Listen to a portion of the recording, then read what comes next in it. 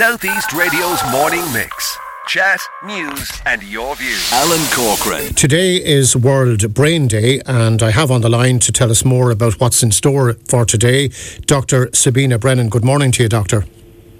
Hello, how are you, Jim? I'm not too bad at all. Just before the break there, I was telling our listeners I was shocked to see that 800,000 people in this country suffer with a neurological condition. That's quite startling. Yes. Well, yeah, it is. I mean, neurological conditions globally are, quite prevalent, and I don't think people are quite aware of that. 1 in 3 people in their life will experience a brain disorders, and brain disorders, many of which are preventable and treatable, can really affect a lot of us. And they're the leading cause. Neurological disorders are the leading cause of disability and the second leading cause of death worldwide. So it's really important that we prioritise brain health. And that's why there is a World Brain Health Day, to kind of raise awareness of that. Excuse me. Now, in here we have such thing as stroke, migraine, epilepsy and acquired brain injury. Am I right in saying that most brain injuries are obviously as a result of accident? No, you can acquire brain injury in multiple ways. Yes, they can be accidental. That's probably a very common way. But there can be sort of hypoxia, deprivation of oxygen. It can occur, I suppose, as a consequence of a viral illness, perhaps. Do you know what I mean? Yes. There's multiple ways that it can be sustained. But yes, as a part, a good proportion would be accidental. So that's a good way that you can prevent. It's kind of one of the most basic ways of preventing or looking after your brain health is to protect your brain, so not to be taking risks. Don't text and drive. Wear your seatbelt. Wear a helmet if you're cycling or on a motorcycle. Protect your head if you're on don't take risks on a ladder if you're doing DIY. There's lots of those really simple ways that we can protect ourselves from a brain injury to start with. As a nation, are we more mindful of safety to our head, to our body in general, or how do we fare on a European basis? That's not actually a question that I know the answer to. I'll be perfectly honest. That's fine. I wasn't. I'll be perfectly honest on that. No. That's okay. I've just always one that will be perfectly honest. I mean, my whole area really is the promotion of brain health. Listen, the idea of today is to provide advocacy for the 800,000 people in this country, and to promote yes, it is absolutely. And the Neurological Alliance of Ireland coordinates World Brain Day in Ireland, and they are the ones calling for investment in the services for the 800,000 Irish people living with the neurological condition. And whilst they have made a lot of progress in certain areas, around stroke and certain treatments, there are unacceptable lack of neurorehabilitation services for both children and adults, and there's a shortfall in terms of specialist nurses in neurology and certain other areas. So we do need that. But I think, there has to be a focus on both prevention and treatment, and that's where a focus on brain health, that all of us can adopt a brain healthy lifestyle. And the World Health Organization actually adopted, just in May of this year, May 2020, the WHO committed to prioritising brain health over the next 10 years by adopting a global action plan on neurological conditions. And basically, the aim is to prioritise brain health and the prevention of brain disorders. And, the aim is to promote brain health, but also to provide effective and timely treatments for care and diagnosis, and also to promote research and to prioritise neurological disorders from a policy perspective. etc., and adopt a public health approach. But I think it's important to kind of raise awareness amongst the general population, because any of us are susceptible. And as I said, 1 in 3 people will experience a brain disorder of some kind over their lifespan.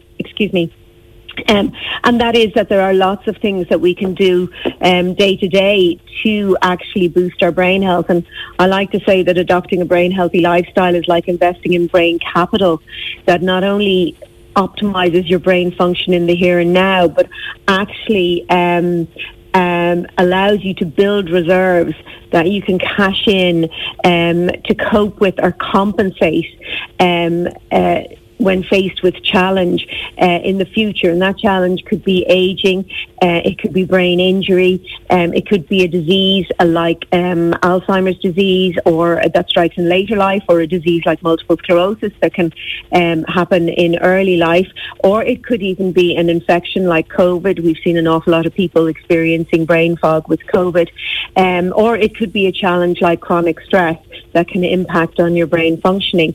So adopting a brain healthy lifestyle, we know, can actually build these reserves. And the more healthy brain you have, the better able you are to deal with even terrible things like Alzheimer's disease. So an active brain is a healthy brain. Is that in truth, in simplicity? Well, yes, there's a number of factors really. So it's really down to being activity, attitude and lifestyle. So people tend to think, often people say to me, I do Sudoku and I do crosswords, so I'm keeping my brain healthy.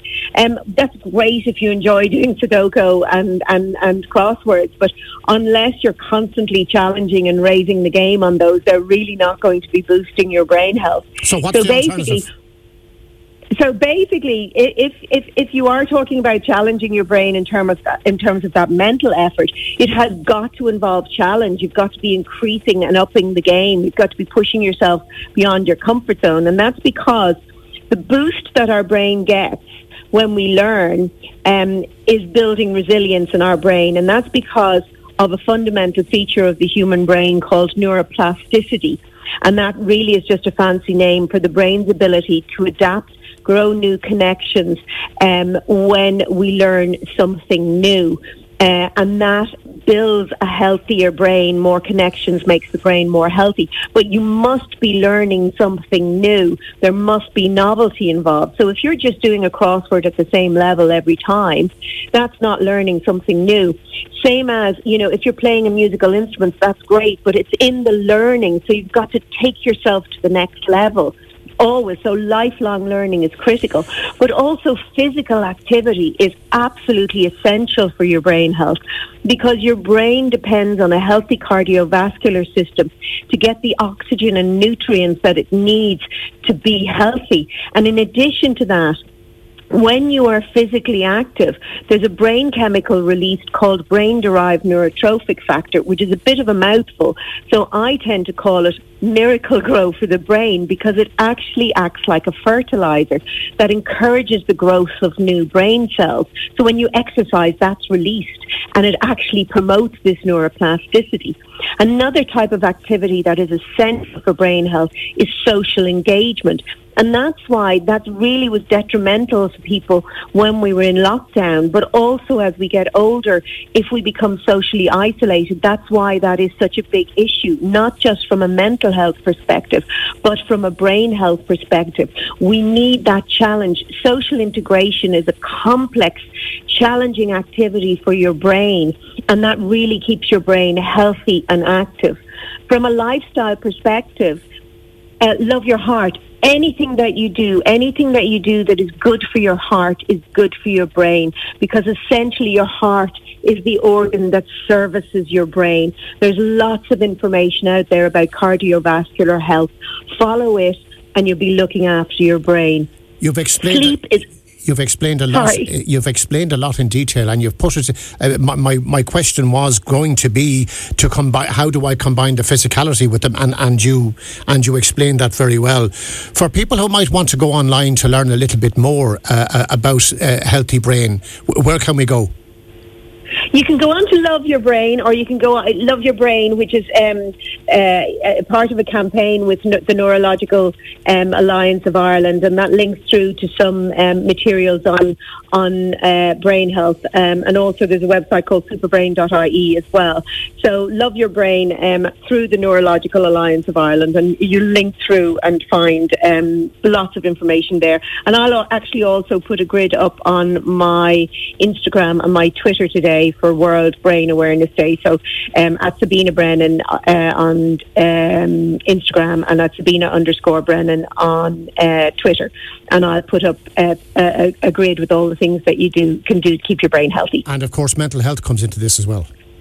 Oh, look, when you look after your brain health, your mental health and your physical health follow, because the things that you do to keep your brain healthy actually will help to keep your mental health on track. Okay. Your brain really is involved in absolutely everything that you do, and it's just that organ that we tend to forget about. It was nice talking to you. And it really does need us to look after it. Thank you, Jim. Thank you very much indeed. That was Dr. Sabina Brennan. Southeast Radio's Morning Mix.